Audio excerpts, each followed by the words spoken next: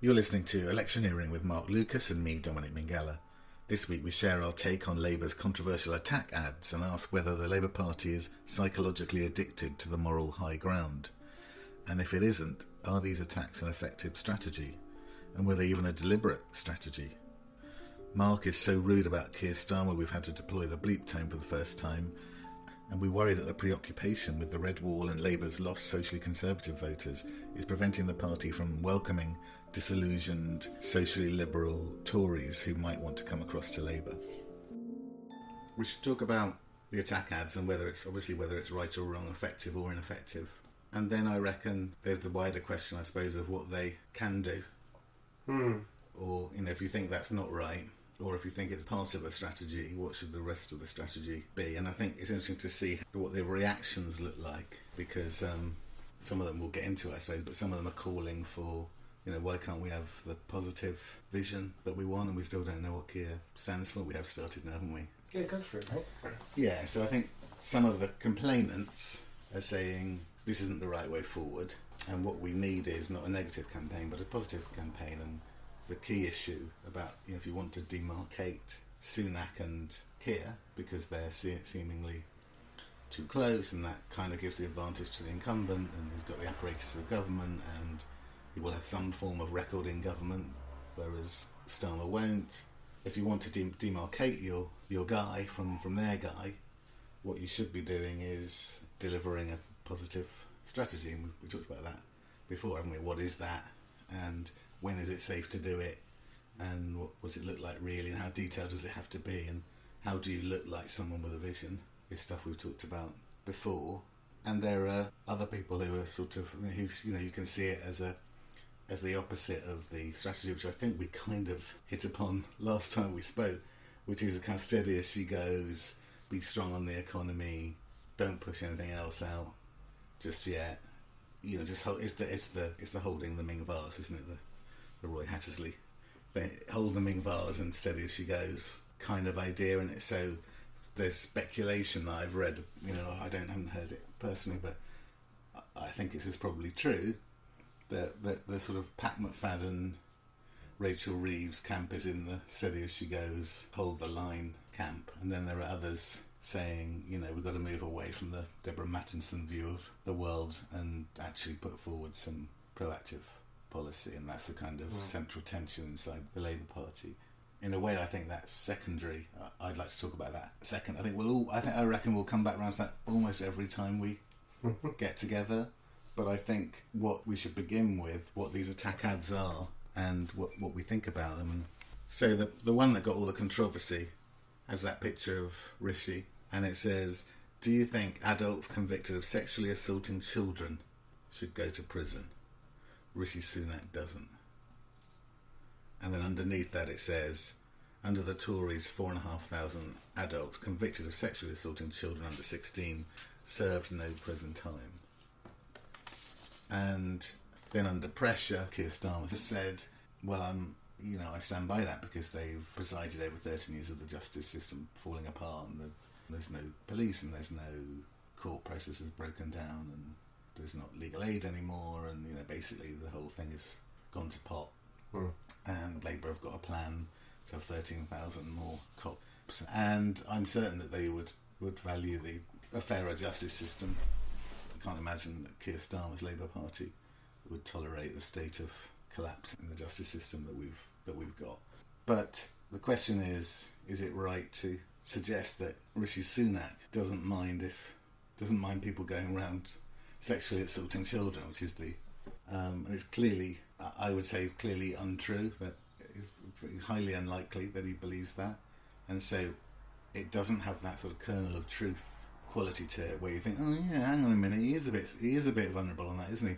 I mean, sure, this government is vulnerable on justice, but do you think, oh yeah, that's the difference between Rishi and Keir?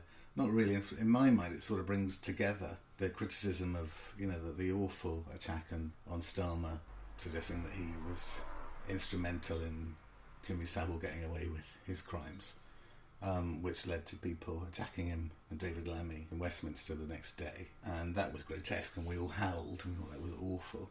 And actually, I suppose this feels pretty much the same. And certainly on first blush, you're thinking, hang on a minute, that doesn't sound like Labour at all. That's not what we do. We have the moral high ground. And I think it was interesting that he doubled down, Keir Starmer. And I don't know whether he doubled down because he thought it was right or whether he thought, I've got to go one way or the other. And it's like, I've either got to sack someone in the media team or I've got to say, no, this is what we're doing and we're doing it deliberately because we want to highlight the issues. And it certainly has given them the gift of attention, right? Which I think is Alistair Campbell's point. If they don't do stuff like this, then they don't get heard. And I suppose there's quite a lot to unpick in all of this, but I suppose what I think is, or I'm beginning to think is, hang on a minute, you and I have always said, with the weight of the media and the masses of money that the Tories have ranged against progressive politicians and thinkers, it's a bare knuckle fight, and the sooner the opposition wakes up to it being a bare knuckle fight and takes the gloves off and stops trying to play by the Queensberry rules when everyone else is kicking you in the nuts, the better.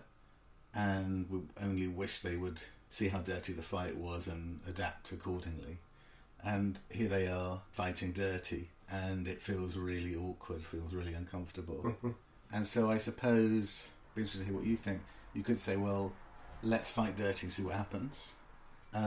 Or you could say, we have lost the moral high ground, so that if they were to say, Yarbu sucks, your guy allowed Jimmy Savile to get away with it, then we can't complain when he gets harassed when he's out in public because we're doing the same to their guy. And have we actually lowered the tone? And is that what people want? Or do they really want maturity in politics? And isn't that what Keir Starmer hitherto stood for? That he's the kind of straight guy. Well, Boris Johnson was telling him he was Captain Hindsight, and just calling him names at the dispatch box. And Starmer rarely stooped that low to fight back. But on the other hand, if you think of what happened to Kinnock, and you think of what happened to Miliband, and you think of what happened to Jeremy Corbyn, the right wing's had a field day with those guys, and they will do, and they have done with Starmer too. Where's our defence? Where's the progressive and left of centre defence to that stuff? And fight back. When it became clear that the Tories were going to fight on culture wars, my first instinct was to drop a note to the Labour Party to say, well, can we find out how they're going to fight, and what's our answer, what we're going to say, and how do we get ahead of that fight rather than waiting for the mud to stick? What do we do that is proactive? Which is a lot like a bid to, looking back, that's a lot like a bid to come out fighting, fight dirty, produce the sort of stuff that they've produced. So I'm caught between thinking, I asked for this and now I've got it and I don't like it. Yeah. And I suppose another part of me thinks, well, and perhaps in defence of my lily-livered response to it, is that it's just not very good. It doesn't speak to a truth about Rishi Sunak, and I think there are truths about him in which he could be vulnerable. Like he's appointed Suella Braverman and stood by her when she's come up with her racist guff. And, as we said before, he might have been under pressure to do a deal to appease the right wing of the party to appoint her as a condition of being supported in his bid to be Prime Minister. But she's just unstoppable. And he's not reprimanding her, he's standing by her and seems to be fueling it and quite happy for her to be the mouthpiece of racism in the party. So I reckon he could be vulnerable on that, and that would be a point of difference between him and Keir Starmer. It would have been before this week, whereas now it feels like we're doing the stuff that we really hate, and that there's a complaint today that more senior Tories have come out to complain about how racist Suella Braverman's public pronouncements have been. And there's a complaint that they aren't coming out to say who they are. They're just, briefing off the record. And why haven't they got the guts to come out and say, we don't like what she's doing, this is harming us? And you think, well, hang on a minute, the Tories themselves are uncomfortable with this kind of cheap racist stuff that's coming out. And here we are sailing really close to the same sort of ideas and sailing really close to, going really close to the sort of grooming gangs and stuff like that, which we know is basically racism dressed up as it's just a racist dog whistle. Well, appealing to our worst instincts. Appealing to our worst instincts, and here we are going super close to that stuff. So it's a really interesting, it's a really fascinating thing, and it doesn't come alongside, we've got elections coming up, so is this a dry run for the larger campaign? But it doesn't sit alongside much in the way of alternative vision. There's no pairing of attack plus positive offer. Although having said that, I've just shown you a little ad for their Breakfast Club policy, which they want to put out next week. But so I'm really fascinated to sort of find a way through this. And there's about 10 things there. There's loads and loads. Yeah.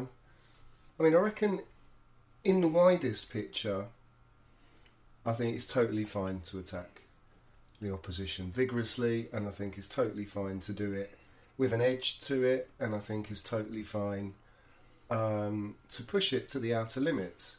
I think that's all totally fine, and I think we actually haven't done that enough. And I would say, in my view, that the Labour Party is psychologically addicted to the moral high ground, and it would often take that over victory. Mm-hmm.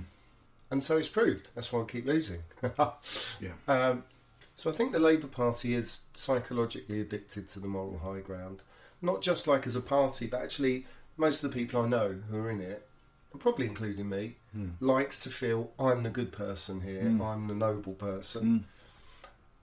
And maybe for a lot of people, including me, that's why you join the Labour Party, because you want to be the good person. But that is a bit debilitating when you're up against someone who's ready to street fight, and that's what happens pretty much every time over. And certainly in the things I've been involved in, we've pulled or watered down or neutered so many strong attacks for fear of being offensive. And when you look back, you think, why the hell did we do that? No one would have really cared in the end. So, like Dave the Chameleon thing that we did, this was in 2010, which started out as a really strong attack on him, and then it got a bit softer and a bit softer. So by the time it went out, it was actually almost likeable as a character, and suddenly Dave the Chameleon was pointless. 2010 election lost, narrowly, really, even though probably we could have lost by more. We put up a fight in the end. And then that leads to austerity, Brexit, Cameron, Truss, Boris, all of that is a consequence of losing that election, and we didn't fight hard enough. It might not have got us over the line, but we could have fought bloody damn sight harder given the importance of the things that were, that we were fighting for and the things that were at stake. So I don't think you can fight hard enough when those are the things that we're talking about. The execution he had is another thing. Maybe we'll talk about that in a bit. But then you've got to make a choice, and it's a choice for the leader. Are we a street fighting party, now? Are we those people? And I would say, if you could be professional, efficient, ruthless, effective, got your foot on their throat, and I don't mean that in a toxic masculinity way, but, you attack them hard and consistently, and that's what you do. I think that's a good thing. And I'd much rather be that than be, oh dear, we've lost again, but we can walk away feeling quite good about ourselves. I'd always take, and I'm sure you would as well, take the former. Got to win. You have to win. You absolutely have to win. That's how I got to know you.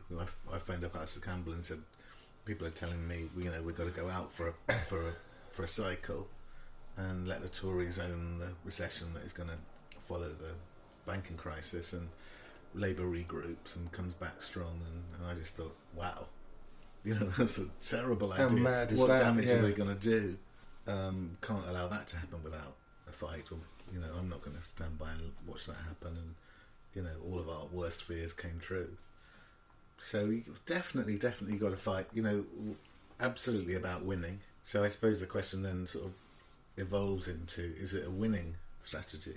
I think it's interesting because I heard someone do a phone up and say, I don't want this, I don't like it. What I wanted in politics was a guy, we've had too much of this going on in our popular culture at the moment, and what I wanted, was as we dubbed him the bank manager from Guildford. That's the guy I wanted for Prime Minister, and I don't want a guy who's going to do that. But, be careful what you don't want in a way, because, then you might not end up with him at all. So that's your point, isn't it? You can be principled, but then you might be principled in opposition again, and nobody in their right minds could argue from that position. So I guess the question then just becomes, was it the right strategy? And I suppose the justification that it was because we're talking about it and everyone's talking about it, and it gives Labour a little bit of a chance to make their more sophisticated points, could be good. I mean, I think the thing that you touch on there is the most important thing, that if that's a strategy, look, we're going to come out and be tough, and we're going to say it like it is, and we're going to, we're not going to pull our punches. I think the thing is, like he said, I don't regret anything, but he's sort of got to really own all of it then and say, actually, we're going to fight this election, up front. There's a lot at stake, and we're not going to pussyfoot around. We're going to tell it like it is, and we're going to go for them. And if they go for us, we'll go for them. But the thing is, the whole tenor of Starmer up to this point has been something totally different to that. So now I'm thinking, if that's what he is, I don't mind that. But I'm not sure that is what he is. And now we've opened up, I don't know what he is. Yeah. So you've actually opened up a bigger hole there almost than you filled, if you see what I mean. Because now I'm thinking, can I ask you? Yeah. Do you think he was bounced into it then? Do you think it wasn't a strategy, that the media team got carried away, showed a few of their ads, got them signed off, didn't show that one, just thought we're going to relate everything to Rishi, right? Because we have to connect 13 years of Tory misrule with this guy who's presenting himself as the new guy, right? So it was a link, right? Is that feasible, do you think? That they went for that, it was a fuck up, and Starmer was bounced into defending, or... I've been surprised if it was agreed in advance by him. And if it was, I'd have been really surprised that it came out like it did, and then it was defended as it was. And, if you were to say what's a good way of doing this, it's a bit of an odd way to do it, isn't it? Like, something feels not right. So I reckon, mostly in politics, if you're choosing between cock-up or conspiracy, you're choosing cock-up, aren't you, really? Yeah. And I reckon that is what it is. They're putting out 10 or 12 of these sort of things a day. I don't know what the sign-off process is, but I doubt Keir Starmer is looking at every one of them. This one's gone out, it's blown up. They've gone bloody hell, but we've got to own it now. It's too late, And then, because he didn't own it immediately, and he didn't own it in a way that felt considered. It was quite a late-on reaction from him in the thing. Yeah, he didn't do it in the first few hours or even the first day. It was 2 days or whatever when. So he was clearly waiting to see... Yeah, just how bad it was. Yeah, to see where it would land. Yeah. And also, if it was a strategic choice, surely you would say that. You would say, right, we are now the street fighting people. That's who we are, because we're in it to win it, And I think a lot of people would be fine with that if that's what you've gone for. But at the moment, I feel like, for me at least, I'm in a weird place, because there's this bloke, he's a sort of bank manager-y Guildford bloke, as we've said before. I know that his dad did something with tools. I don't think that makes him, a geezer, but okay, that's what they've tried to kind of propagate. No one knows that, though, do they? I mean, I think we were quite interested in helping them to propagate that. Information, but does anyone in the street? It's not really gone through, is it? No, and that itself doesn't ring particularly true in the end, because he is fairly posh, and he is from Islington, and he is a Sir, and he is a DPP and all of that. So I was just sort of a little bit getting to know that Keir Starmer, but not a lot, but a bit, and I wanted to know more actually. And now there's this other Keir Starmer who's kind of, he's ready to stick a knife in you any time, out of the blue. But I don't know if it is him, because I don't feel like he is that. And so now I think, if I'm the Tories, I'm going to say, do you know what? One day this bloke's Mr. Nice, the next day he'd stab you in the back. One day he's for nationalisation, the next day he's against it. One day, it sort of feels like it's closer to the flip-flopping all over the shop, back and forward kind of persona than it is a choice to become that person. Do you know what I mean? Or at least show that side of himself fully, or make it a part of the plan or the campaign. And now it's gone a bit weirder, because now they said, oh, we're not going to do it for another bit now. We've done that for a little while. So they said that. They've said that, yeah. So they're not planning anymore, in the near future, sort of thing. So now I'm like, yeah, what is going on here then? Because for me, I'd be happy if Labour Party became ruthless, killer machine that beats Tories, and in order to do that is not so high and mighty, but still has principles. There's got to be a line below which you won't go, and maybe they have gone below it, and come on to that. But I would say, look, there's a line below which we won't go, but we're not trying to reach the mountaintop of morality here. That's not what we're trying to do. We're trying to win. We're in politics, not ethics. And I would be really happy with that. I'd be fully go for it. Let's do it, because that's how the Tories think. I'm disappointed that. I think as I'm listening to you, it's feeling with those little extra bits of info in there about the delay in defending it, and now saying they're not going to do any more for a bit. Because I think it's interesting that I think the ongoing ads were actually quite a lot sharper and did have sort of a true ring about them, and I know that some of them were effectively created by the community. There were the ideal attack ad, which is 13 years of austerity and more of the same from this guy. Is that what you want? It isn't really, is it? Actually, it's proliferated. People have put their own versions out. Which, as a sidebar, I reckon one of the benefits that the Tories have that the Labour opposition does not have is that they've got this massive army of journalists and well-funded, so-called think tanks and all of that stuff to do their dirty work for them. And I reckon a Labour strategy ought to be if you want to run some attack ads like that and they're a little bit out there, get someone else to run them. Get an activist group to do some tests for you, see what gets a purchase. Get someone else to do your dirty work for you, see what traction it gets, and learn from that. You don't necessarily need to put the Labour brand on all your ideas, and they don't seem to be, given that they don't have that army of journalism and all the red tops and all that stuff pushing their agenda, you'd think they'd be quite good at thinking, how else do we get support for our ideas and test our ideas, and but they don't, in my experience, seem quite isolated, and they don't seem to be reaching out to like-minded progressives and saying, you know what, guys, how about this? What do you think about this? Could you have a go at it for us and do some research for us and try out some ideas and see where we could get a purchase? And if that's happening, I've got no awareness of that.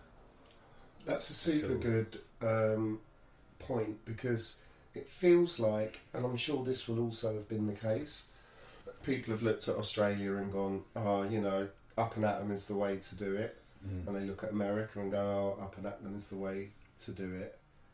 And then I suspect probably someone just in the office has done an up and at them, and it's just happened sort of via osmosis almost. But there's a better lesson to learn, especially from America, which is that get your pack, get the outlying groups who are broadly supportive to do some of the hard yards for you, because there's no risk for you then, and there's only gain if it works. And they can be a little bit more radical and a little bit more creative and a little bit more exciting with the work, and you've got very little risk and you can only gain. Because if you're on TikTok and you're scrolling through, you don't particularly care where it's come from, and in fact it's better if it hasn't come from the official source. People are quite resistant to that. So that concept of, if we are going to go tough, let's build a team to do that, a coalition or whatever you call it, that would be a super smart way to affect this, and probably to get more effective work, ultimately more effective messaging out of it. So I think that's a super good point. But I also think this addiction to the moral high ground, I think there's another part to that makes it, that contributes to the reason why that is why where Labour Party people mostly are. And that's, let's say in Australia, voting's compulsory, right? You don't have to get people out to vote, they just turn up. In England, the Labour Party wins when we increase turnout, when more people come out. That nearly always helps us. And the way you get people out is not via this type of campaign. You need some lift, some aspiration, some hope, some positivity, some energy, some youth. All of those sort of things, you're looking for those. So here, if you try and just attack, and you're Labour, which I'm basically in favour of, but I can see how then, come polling day, if you haven't done the other part of it, yeah, you shot yourself in the foot, because people are going to stay at home and they'll say they're all the same, and you'll lose in a different way. That's the bit that worries me, is that, we've been in this place where the politics has been so awful, the corruption and the destruction of our institutions has been absolutely unbelievable and brass neck. And then you put it to people and they say, well, all politicians, I mean, what do you expect? They're politicians. And the answer is, I expect better. And they aren't all the same. I know loads, and so do you, loads of really well-intentioned, public-serving, honourable members of Parliament. I think it would be really unfortunate if we gave credence to that sort of sloppy, lazy view that they're all bent and they're all the same. But then, are we saying that as long as you've got that sort of positive, that lift to go alongside the attack? Look, I mean, I suppose what I think is the attacks kind of worked when they were just generally attacks on the Tories, right? Okay, give us some attacks on the Tories, please. And there's good example. How many years as an ordinary guy would you have to work to see to earn enough money to see the benefit of the tax giveaway in the last budget? And the answer is 500 years or something, which is actually quite a complicated way of saying the tax giveaways are only for the rich and they're not for you and me. So that's all good stuff, and that's under Sunak's supposedly friendlier, fairer government. But the issues are so large and so varied that where do you start? Actually, what I think is the right brief they set themselves is we've got to start associating the mess that we're in with the guy who's in charge. He has been the Chancellor for a long time. He has been a long-term Brexit supporter, so some of this mess that we're in comes from people like him and people like him supporting a sharp retraction in our ability to trade internationally. And unfortunately, he's got himself a little bit of a good name by lessening the effects of the Northern Ireland Protocol, and a little bit of a good name by seeming to be the guy who stewarded us through the aftermath of Truss and Kwarteng's cock-up. A little bit of a good name for the pandemic financial support, furlough and that stuff, and is managing to hold on to the idea that he's a kind of cuddly, fresh new guy who's not, quite a long way away from the others and a long way away from Johnsonism. And how do we actually make sure that the widespread disaffection with the Tories lands appropriately on him?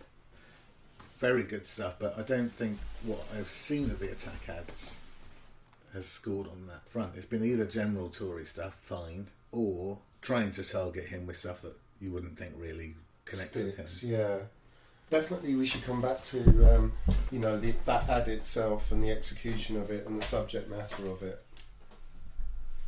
But there was something I was thinking about. What should Labour be doing? So on the one hand, I reckon they definitely should. Of course they should be pinning the responsibility for the mess that we're in onto the present leadership of the Conservative Party. We might come back to whether or not they've chosen the right method to do that. But then the other side of it is, what are the issues that they should be raising?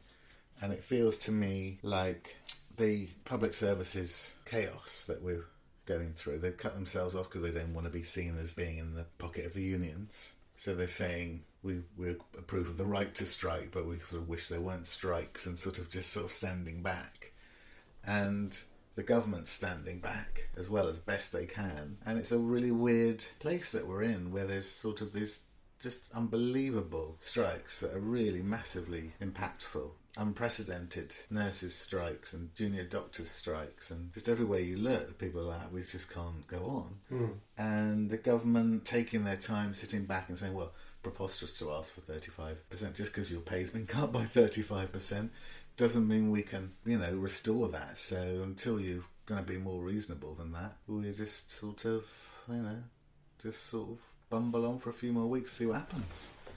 And there's really an interesting vacuum, I would say. This really ought to be a live thing, and it's sort of live on phone-ins. It's live for people who are thinking, oh, I've got to go. Like, my dad had to go to the hospital this week with a suspected cellulitis, and what's going to happen? Who's going to spend 2 days with him It's at real, A&E? isn't it? Yeah.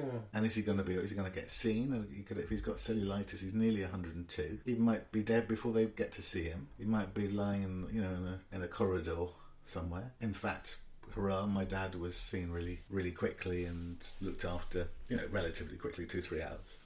Looked after, and he's, by all accounts, he's okay. But your first thought is, better not go to the hospital. Probably just a rash, let's just not go. And it's really present, I think, for us. And I definitely didn't do any DIY with drills and things this weekend. I let myself off all of that. So I thought, I don't want to be in a place where I'm at King's College Hospital. The hedge cutter was the electric chainsaw. Exactly. The last time I took someone up there was the queue for A&E was outside. You couldn't even get into the building, and that was before the strikes. So I don't want to be in that place. It's super real. And why is it not a live conversation? And today, I think the TBI put out a report about health, the headline of which is, it's going to make, I haven't read it, but it's going to make the obvious point, right, that labour is part of is one of the key elements of the economy. Labour and capital and investment, these are the things that make an economy work. So if your labour is sick and we're losing 800 excess deaths a week, your economy can't thrive, because even if you didn't just actually value people and their health on its own, your economy can't work if your workforce can't work. It's so obvious, it's mad. But when we talk about investment, we think of bridges and machines and factories and nuclear power stations. We don't think about investment in people. And so I'm sure that's what that article will say. But one of the striking things about it was the discrepancy in life expectancy, north and south. Unbelievable, right? So guess how long a male born in Kensington and Chelsea, living in Kensington and Chelsea, is predicted to live? What, longer than someone else? Or? Yeah, well, no, just in total. The answer is 95. Is it? Years. And so I'm going to have to move then. That's always to Kensington and Chelsea. And a guy in Blackpool? Oh, he's got no chance. No chance. Egg and chips and all that. It's 68 years. I think it's a 27-year difference for a 200-mile journey. I mean, everyone in Blackpool should go to Kensington and Chelsea. But, obviously, what that tells you is we're in a huge, huge mess. As Andrew Marr said, it's not that the NHS is on its knees, it's on its face. And why is that not a massive, massive point of attack for the Labour Party? Why are they having to construct some weird factoid about the number of people who've got away with attacks on underage kids? As awful as that is, it's a weird thing to blame that, try and pin that onto Rishi Sunak, when actually Rishi Sunak has been Chancellor for quite a while. He's been part of an absolutely core part of a government that has delivered the mess that our NHS is in. And there are some striking statistics about it, and that is just amazing.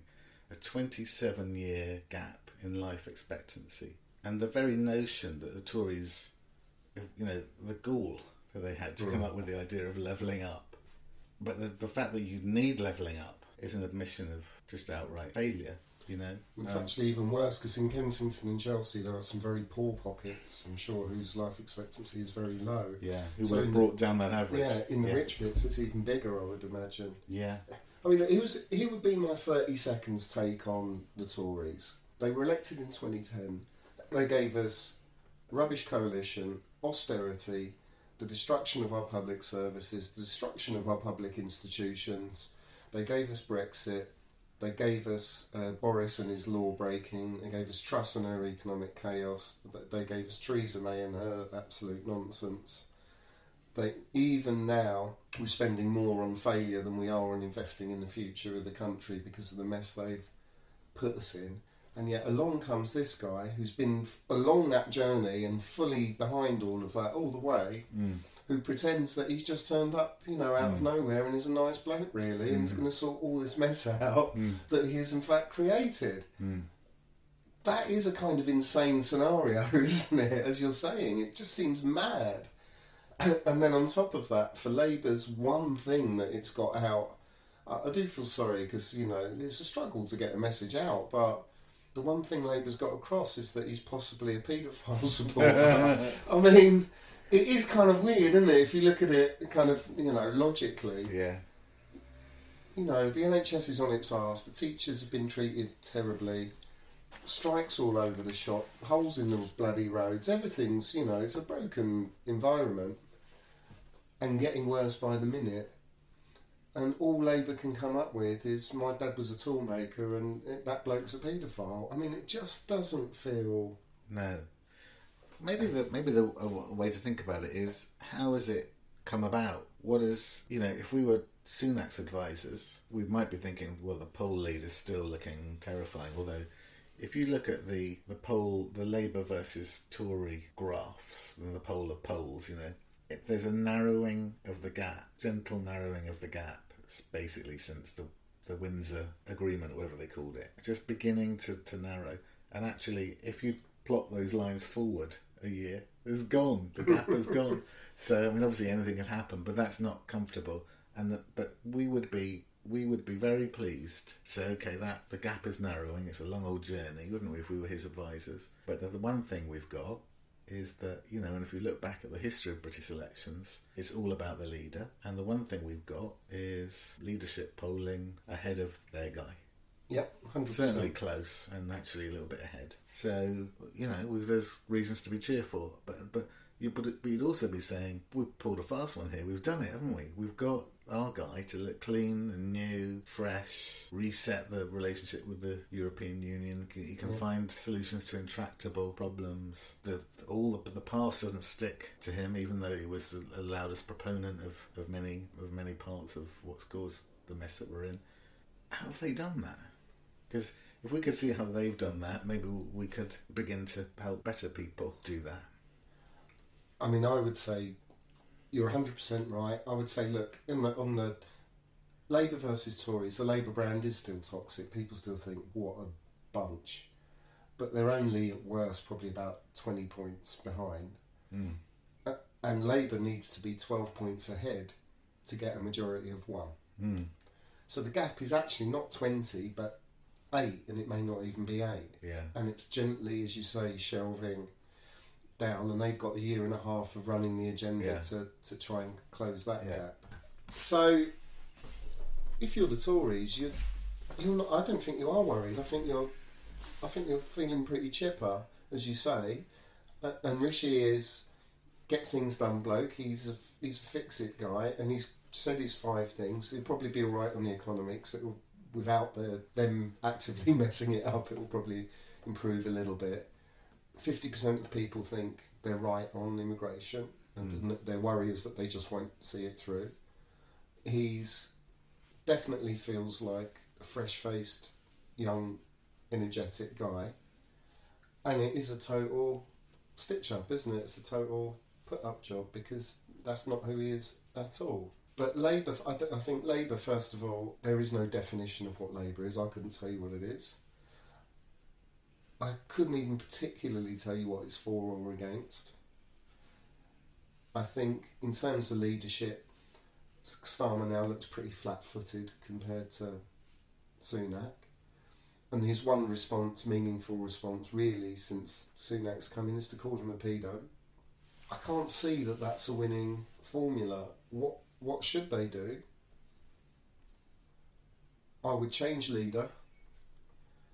and I would go with a new, fresh team, and possibly led by, the economic guys who are at first class, and I would tell a new story about Labour that actually, Keir was the transitional person to get us out of Corbyn world. He did a brilliant job at that, but now we're all about winning elections. We're going to get ruthless. We're going to be strong, and we're going to go all guns blazing because there's so much at stake. They've had how many? 5 leaders now in this term of government. It's part of what they do when they're in the doo-doo. They switch the leader and they change it up and make it feel different. As things stand, I think Starmer is on a losing trail, and I can't see how he's going to. You could give him all the advice in the world, but tell him more stories about his dad and the tool shop, or chucking a couple of ads out. It's just not going to. I don't think it's just not going to change the conversation. It isn't. It's interesting because it's the first time I've heard you say that, and it's a little bit of a shock to hear it. I think I could have imagined that towards the back end of last year, before the conference, so the summer months, you could have imagined that there was this sort of feeling in the party, or the parliamentary party, and that actually maybe it was time, he'd done a good job, and maybe it was time to at least change strategy, if not change leader. But he did well in the conference, and I think that enabled him to strengthen his position. It's hard to see how he gets knocked off the pole position now, given the polling lead. Quite hard to see there being enough momentum behind a change. Yeah, of course. Until it's too late. So probably, I suppose I do think. I mean, you're right. The way the Tories win is by. I think it's probably self-branded, the most successful political party in history. The way they do it is by never looking back and taking no prisoners, and away we go, we reinvent, and off we go again. And we aren't as good at, we wait till we've lost to make a change rather than trying to win, making a change to try and win. That is 100% right. And that's a bit of a shame, really. I reckon, to your point about, who is this guy, Keir? He seems to be very sort of mild-mannered. He has sort of technical arguments in Parliament, but doesn't, has never stooped so low as to sort of do particular name-calling and stuff. But I wish, and I bid for, more of the name-calling in, to want to put it bluntly, in Parliament. Just more of sort of throwing your hands up and saying, who are these guys? What are you suggesting? Yesterday, there's this brilliant tweeter called Russ in Cheshire, who's written a book called A Decade in Tory, who, I don't know if he still does it, used to write A Week in Tory. Have you ever come across him on Twitter? I have come across him, but I'm not very Twitter person. So he, in Pete Johnson era, he would start, so it's Wednesday, right, and you're reading his A Week in Tory, and he describes to you, maybe in across 30 tweets. So on Monday morning, the Tories said X, and then by lunchtime they changed their mind and it was Y. Then after lunch it was X again, and they were absolutely adamant that they were going to do this. But then by Tuesday morning, they'd forgotten that and they were on to something else. And you read the mad switcheroo and outrageous stuff that they were saying. You remember that? So, yeah, that's right. On Monday, what happened to that? Because then they said something, and as you sort of follow these tweets, you go back on this journey that you'd had of listening to the news and hearing these weird pronouncements, and put together one next to the other with great wit and brilliant overview. It looked like what it was, which is total chaos, absolute chaos. And you get to sort of breathlessly to the end of 30 tweets, and then he'd say, and it's still only Wednesday, and you think, oh my God, there's another 2.5 days of this madness. So there was an example. Even if you couldn't think of it yourself, you could have lifted those tweets and said, for question time, said, on Monday you said this. Then you said this. And, what's going on in your government? It's chaos, isn't it? And what are the British people meant to think about that? And just to be disparaging, a disparaging tone. He always respectfully called him the Prime Minister, even when the Prime Minister was calling him Captain Hindsight and whatever, human bollard and whatever he called him. Even just saying this Prime Minister, which has that kind of subtle undertone of... Yeah, or the latest Prime Minister. Yeah, there'll be another one along soon. But it has a kind of this so-called Prime Minister quality to it. But he didn't do that. He just kind of held a kind of much more dignified line. And I reckon the madness that they've been getting up to actually merits a hands in the air. What are you saying now? Response, which we didn't get. It was like, his response was more like, well, on paragraph 3 of page 5 of what you said, I notice a discrepancy. How are you going to explain that? Instead of saying, in political terms, what the actual fuck are you doing?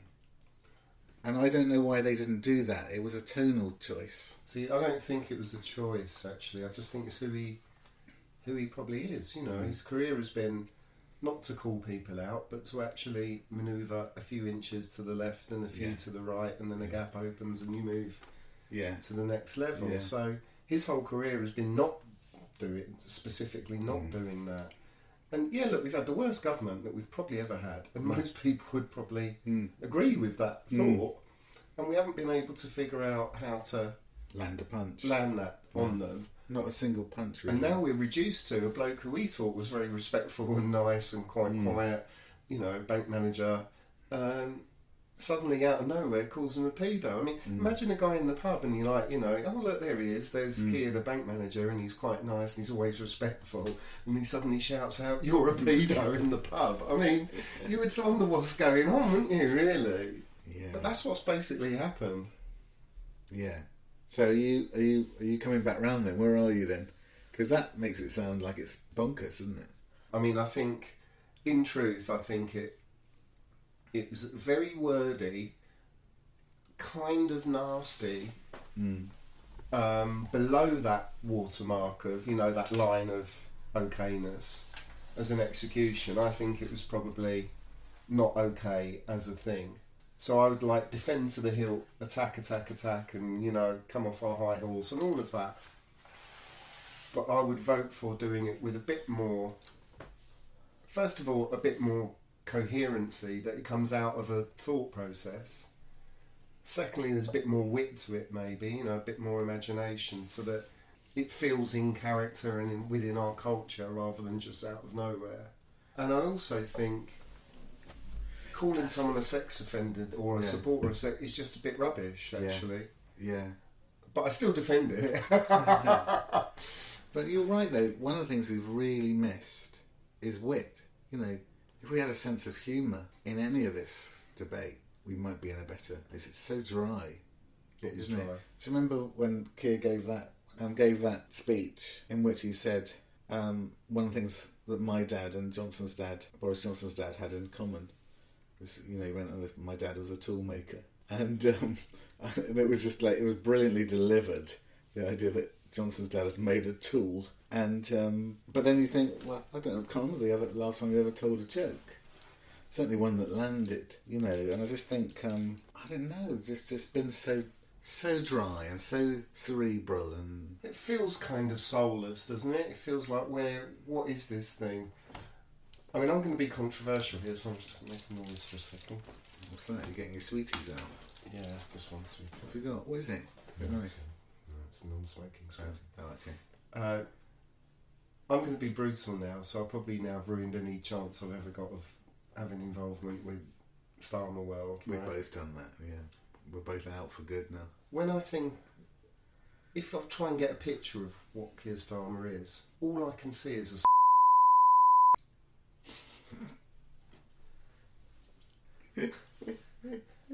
that's all I can see. And I don't know why exactly. Mark, I can't. I'm going to have to bleep that out. I can't let you see it. I can't. I'm going to save you from yourself and bleep that out. I think because, you know, it's sort of brown. It's sort of not, you know, it doesn't stand out. It's not a very particular thing. You know, it's sort of comforting, but it's not that great. It's probably a bit flaky, I suppose. Maybe, I don't know. I mean, I haven't thought about it in any detail, but I just see a and I just think, oh God. That is what I think when I think about it. Yeah. What do you think? Well, that is, you know, if you've got that picture in your head, it's kind of hard to be disabused of it, isn't it? But you've got it. What can you say, really? But how do you see, what's the mental image of Sunak? He is the weird kid in Between Us. Yeah. Briefcase wanker. Yeah. And I don't know why. Or Friday Night Dinner, whatever that Yeah. show was. Yeah. Let's make him that. Why? I mean, he is that. Yeah. I mean, the door is open. He is the weird posh kid from the weird posh school who's got no connection with the real world. You've said it before very well. You know, he doesn't know how to pay with a credit card. He's asking the homeless why they're not working in investment banking. Oh, someone's coming on the hotline. Do you want to take that? I should, but I'm going to say no. It's the Labour Party to say, with friends like you guys, who needs enemies? How would you do? What is Keir Starmer for you, and how would you do Rishi, and what's Rishi for you, and what should they be? I think for Keir Starmer, for me, is I don't see, I would never see someone as an inanimate object, so I wouldn't have a sort of comparative sandwich or anything. He feels headmasterly to me. He feels like a head teacher in a middle of the road. Probably a public school. Probably a public school, I think so. Yeah, private school, but not one of the ones you'd heard of. Being cruel. It's just like he's got a up his isn't he? Just like, mate, just let go for a minute and have a laugh and let rip. Say what you really mean. It's like he's not saying what he really means ever. Say what you really mean. You're not being the headmaster today. You can let go of that. Who are you? What are you like when we're not in school, right? If I had to fight, Mike has been talking a lot about encountering teachers out of school and how my eldest sister was the teacher of the younger two girls at school, and they had to call her Mrs. Jeffrey, and it was their sister. And one of them hated it, and the other one was around. But I think it just blows kids' minds when they first encounter teachers out in the world and they realise they're just normal people because they just can't cope with it, can they? And I just feel like he's the guy, we've never seen him out of his jacket and tie and being a real bloke. And it's a weird thing. It's like he's hiding behind his office somehow. And do you remember when we were saying, he actually plays football? Remember we were trying to think, how do we show people that he's a normal bloke? And one of the ways that you make someone relatable is through sport and whatever. And actually, at the time when we were having this conversation, Boris Johnson was busy making sure that he was on social media, seemed to be watching England and cheering the team on. Yeah. When he has no connection with football whatsoever. And Keir Starmer was nowhere to be seen when, in fact, he plays football every week. And he's a proper fan. And yeah, actually 100%. knows about football. So I guess it's just like he's straitjacketed himself into this role, and someone needs to rip that off and say, mate, let it go. Let's just let it go. Just be a bit more who you are. Be yourself. And maybe part of the hue and cry for what does Keir Starmer really stand for, maybe part of it is who is he? Who really is he? Rather than what does he stand? Not just what does he stand for.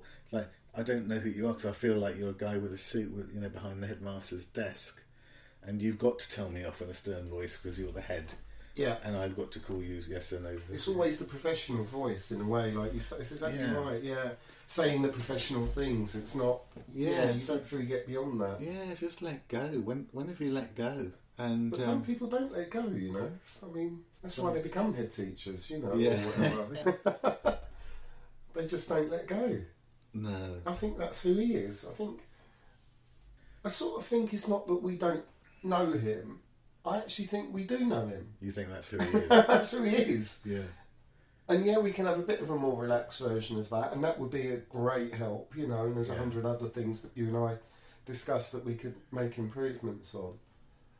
But there sort of comes a point when you just think, well, that's actually him. Who you are. Yeah. And it's a forlorn hope to try and change him. Like Ed Miliband, I went round and spoke to his school friends about who he was. I think it's so illuminating to try and find the school person and, show me the boy and I'll show you the man sort of thing.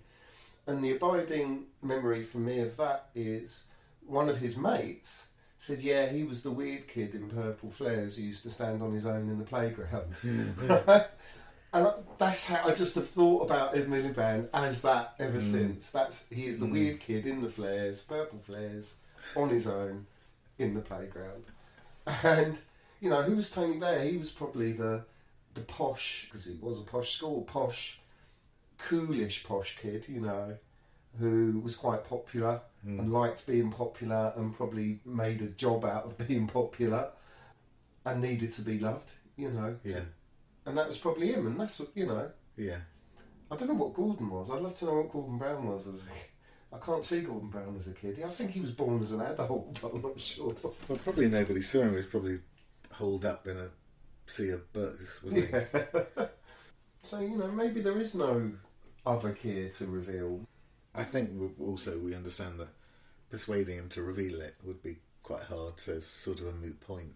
You couldn't train him into revealing it, could you? I mean, you could a bit, but it's not really going to happen.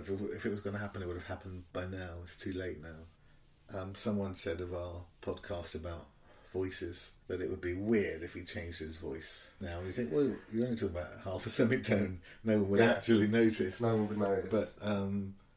But actually, there's a kind of sense in which people have made their minds up about who he is and who he isn't, and that they don't. It's like, I don't know what you stand for. And in a way, I'm not even going to listen anymore. That's the bit that's frightening. As you talk about the best strategy for Labour being to change the leader, actually, it feels a bit like it might be. It might be right, because Keir's not going to be a different guy anymore. Is he going to careful his way to victory against Rishi Sunak? Could be wrong. He could do it. I'll be over the moon if he did it. Me too. But it doesn't feel like he's going to careful his way to victory, does it? It doesn't feel like this side shuffling thing is going to do it. It's the Ming Wells approach, isn't it? We'll just keep on doing what we're doing, and in that world, this whole attack ad thing was just a bit of a cock up by the media team, isn't it? That's actually what it was. I mean, in truth, right? I think. Could you see Keir Starmer going, oh, yeah, let's do an advert about Rishi being a paedophile, I'm up for that. I mean, you just can't see that. No, so as you talk about it, you know it's a fuck up, right? I deliberately didn't call, because I don't want to put people on the spot, sort of call the people that I know, I don't know whether you did, and say, what do you think? Is this a big cock up? A, what do you think? Is it ridiculous? And B, do you think it was planned or was it a mistake? Because I just thought, I don't know why I don't want to hear it. I don't want to put people on the spot. And it's pretty the record. Yeah, it's a pretty rough question. It's a rough question, yeah. But and I think we've kind of answered it, haven't we? Where do you think it? Do you think it means Labour will be less likely to attack now, or more likely to attack? On balance. Well, I think it sort of depends on what the verdict is on what's happened so far, and it feels a bit like they've kind of gotten away with it, haven't they? It feels a bit like they doubled down, and that probably was the right approach, and then closed up, and shut it down for a bit and think carefully. But then, given that they have got away with it, maybe they might say, okay, let's do more of that, but let's do it more intelligently or more carefully, and for fuck's sake, let's make sure we've all signed off on it. But you know, the core issue remains of pinning the Tory mess on the Tory leader. They've got to do that, and that hasn't gone away. So yeah, I think they will, and I think they will, and maybe you and I would be pleased, because we both we do think gloves off is better than gloves on. We do, yeah. Just better, just savvier street fighting. And also, the search for a defining image to pin them with would be a search I would be on. You know, what are the things you remember of previous political campaigns? You remember William Hague with Margaret Thatcher's hair. You probably remember that. That was quite funny, and you know, but sort of biting. You remember the tax bombshell. You remember the dole queue and Britain isn't working. You know, we remember things in visuals, and it is really interesting that actually there is no visual stuff really happening. Even the Rishi Sunak had his face on it and the words sexual offenders next to his face, but it wasn't really a particularly visual thing. And I wonder why that is. I don't know why that is, but it's interesting that we're not producing visuals either side actually. No, and there's certainly positive visuals that, you know, I think we've got the strength that the opposition has got over the government is in the look of the team. For sure. And it's not often you can say that, because quite often Labour looks like a right old mess, doesn't it? But actually, I reckon if you got the key front bench players together in a shot with Keir, you'd think, actually, those guys look pretty good to me. Whereas if you put the principal members of the cabinet together with Rishi Sunak, that looks a pretty miserable looking bunch of failed and nasty people. I mean, that is a visual right there, right? Suella Braverman, Jacob Rees-Mogg, all those right-wing nutters, and then this weird Rishi, you know, at the helm of that, against what is for sure a pretty competent, pretty decent, pretty capable Labour team. Rachel Reeves for sure, you know, but also, I mean, Angela Rayner actually has performed very well, and you know, they've got a strong group. They have now that they haven't had for some time. The quality of the team across the board is quite surprising. Yeah. I think so that's Starmer. Who is Sunak? And you're right, he looks like it's weird because he sort of looks like a kid, and it's not just to do with size; it's to do with fresh-faced things. His demeanour also. He looks like pleasantly surprised or a bit too eager when he's like with serious statespeople. He looks like he's sort of beaming, you know. Yeah. Like the weird kid on the thing he would do. He looks overexcited, doesn't he? Overexcited. He does. Yeah. Yeah, he doesn't have that kind of statesmanship gravitas to him. He's got no gravitas. I mean, he is the captain of a ship of fools, isn't he? He really is. And that doesn't mean that even if he looks all right and seems fairly reasonably competent, all he's really doing is keeping an absolutely terrible ship full of ridiculous, mad things afloat. That's all he's really... He's not doing really anything else than that. He's not even really driving the ship, is he? It's like he's got one of those kids' wheels at the front. It does feel like that. I'm the captain of the ship. I am. I mean, it's daft to think of him as, you know, he's a serious, you know, he's an educated bloke, but that he does seem like he's suddenly got hold of the tiller, and it's a game. That's what I was trying to capture before. Was that the truth is, he can, you know, to extend that naval analogy, when they get the ship back to Portsmouth, he'll go to his country home. That's all happened with Rishi when he stopped being Prime Minister. He'll go off and maybe do a bit more hedge funding or whatever, but he'll be in his home in Santa Monica or in his place in Yorkshire that's got the mains adapted to heat his swimming pool, and sit and watch his wife's portfolio gathering 10% per annum, and absolutely have forgotten that the mad journey when he was captain for the real people below decks will have no resonance for him. And that's the thing, that it isn't to me about whether you're rich or poor, it's about whether you really convey that you understand who you're leading and what's happening to the country. And it just doesn't feel like it at all. It feels like a game. It feels like a bit of fun, and he just doesn't have the sobriety and gravitas to match the situation that we're in, which is like really, really, really bad. It's really true that he feels what he is. He's a lightweight for these serious times. But then I think if you just made it a choice between leaders, you've got a fresh-faced, bright, posh young lieutenant suddenly at the tiller, who actually has managed to do a few okay things. He stopped all the sails flapping crazily around, and he steadied it a little, which is enough in this environment to seem like a lot. And the other bloke, you just feel like he's about to return to this sort of crumbling public school in Yorkshire with the dusty hallways, and that's who he is, and he's just going to go back to like... Now turn to page 16. Yeah. Yeah. And if that's your choice, then Rishi wins. But Rishi, at the helm of a parcel of maniacs, which is what they are, versus actually a really grown-up, smart, intelligent group, that is a much better choice to be offering, isn't it? You're so right. Yeah. So, well, that's a little piece of that you could turn into advice from the Fellini-esque cabinet, bunch of ne'er-do-wells and failures on the one side, to actually, as you said, competent, decent folk on the other side. Just the imagery of that on its own. And I think I mentioned this before. There was a photo when Keir did his reshuffle and he put Yvette Cooper and Lammy and Cohen and I think Rachel Reeves into their roles. An accidentally great picture, I think, of them crossing a street in Westminster with 4 or 5 of them together. and they looked purposeful and serious, and you thought, oh, that's an interesting reshuffle, and those guys could be great in those jobs. And I think that's still true down the line, in fact even a little bit more true given some of the stuff that they've been saying in their roles compared to the cast of a Fellini movie on the other side. I don't know why we can't see a little bit more of that. And I think you're seeing quite a bit of 10 seconds or less snippets of Keir and Rachel with hard hats in yet another factory. I'm not sure that stuff really, I mean, it doesn't do any harm. I'm not sure it really presents you with a different visual.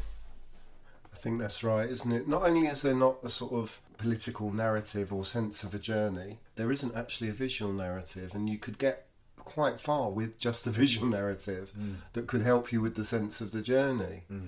And it feels all a bit kind of yesterday's style, doesn't it? And a little bit like, I've seen all this before. Well, the hard hat stuff. Yeah. And it's a little bit like, you know, the Henry Ford thing. If I asked 100 people what they wanted, they would say faster horses. You know, and he goes and invents the car. You know, I mean, that's where you want to be. You want to feel like you're a bit inventive and a bit new, and not like you haven't quite seen this before. It is something fresh. And actually, part of the reason why I think Labour does feel a bit flat-footed and unimaginative is because it's been quite flat-footed and unimaginative. It needs a visual drive, doesn't it? You know, why aren't we like, what a great shot. I can see it. I haven't seen the five of them fanning out purposefully, heading to sort shit out. You know, great. I'd love to see that, but I haven't seen it. All I've got is Rishi's a pedo. Yeah. You know, even if it was just you and me with a decent stills camera, you could get better looking members of the Shadow Cabinet and recreate a kind of Reservoir Dogs poster shot where these guys are coming. Be awesome. Be fantastic, wouldn't it? Yeah, be awesome. But it'd be better than nothing, because at the moment what we've got is nothing. And even if they take the piss out of it, you know, in fact, great if they took the piss out of it. Yeah, and the picture sinks in, and the picture works, yeah. But there's another dimension to this, though, Mark, and it's the Red Wall, isn't it? I'm going to go off on one now, because we've characterised the choice for Labour as being between carrying on with the Ming bars and saying nothing to upset the Red Wall, and indeed, the worst of these attack ads, throwing red meat to the Red Wall, whose voters are seen as socially very conservative, or coming up with new attractive policies which presumably would have an appeal more towards core voters who are socially more tolerant, more liberal. And there's been an assumption all along that Labour can try to please the Red Wall, or if you're in the Deborah Mattinson school, that Labour must appeal to the Red Wall without shedding core voters. You know, the assumption being that socially liberal folk, no matter how much they howl at policies which seem hard on the less fortunate, will always in the end vote Labour, because where else are they going to go? And to be honest, as cynical as that sounds, I think it might be good thinking. But only so far, because it doesn't include in the calculus those people who might want to come across to from the Tories who aren't in the Red Wall, by which I mean people who are aghast at the way the Tories have messed up the economy of the country and treated the less well-off so abysmally, and they want to feel good about coming across to Labour. And the issue for them is they might not be socially conservative folk. They're economically conservative, yeah, but needing to, you know, they need to know that Rachel Reeves and Pat McFadden are going to manage the economy sensibly. Yeah. But I think these folk, and because I know some of them, and I'm sure you do too, want compassionate politics alongside their conservative economics, and I'm not sure what the current strategy offers them. Not much. And if you add in the general sensation that Rishi is much like Keir, sensible and fair guy, then maybe they'll stick in their existing camp and not take the risk. That's my worry. And if you add in these attack ads implying that Sunak is cool with sexual predators, I'm not sure you're doing anything to win those guys over. And unfortunately, there are high-profile Labour policies which seem targeted at making them, precisely these voters, feel unwanted. And I'm thinking particularly of the policy to put VAT on school fees and take away the charitable status of schools. And I don't think those policies are about, you can debate the rights and wrongs of it, but I don't think the way they've been presented, those policies, is that they're about fairness. I think they're about poking private school parents in the eye and saying, because I think if you said, look, you're earning a lot of money, there's a problem with social justice in the country, a problem with the public services, the NHS and all of that, so, you're a high earner, we're going to tax you a little bit more. I think they'd be fine with that. I think they'd actually positively vote for it.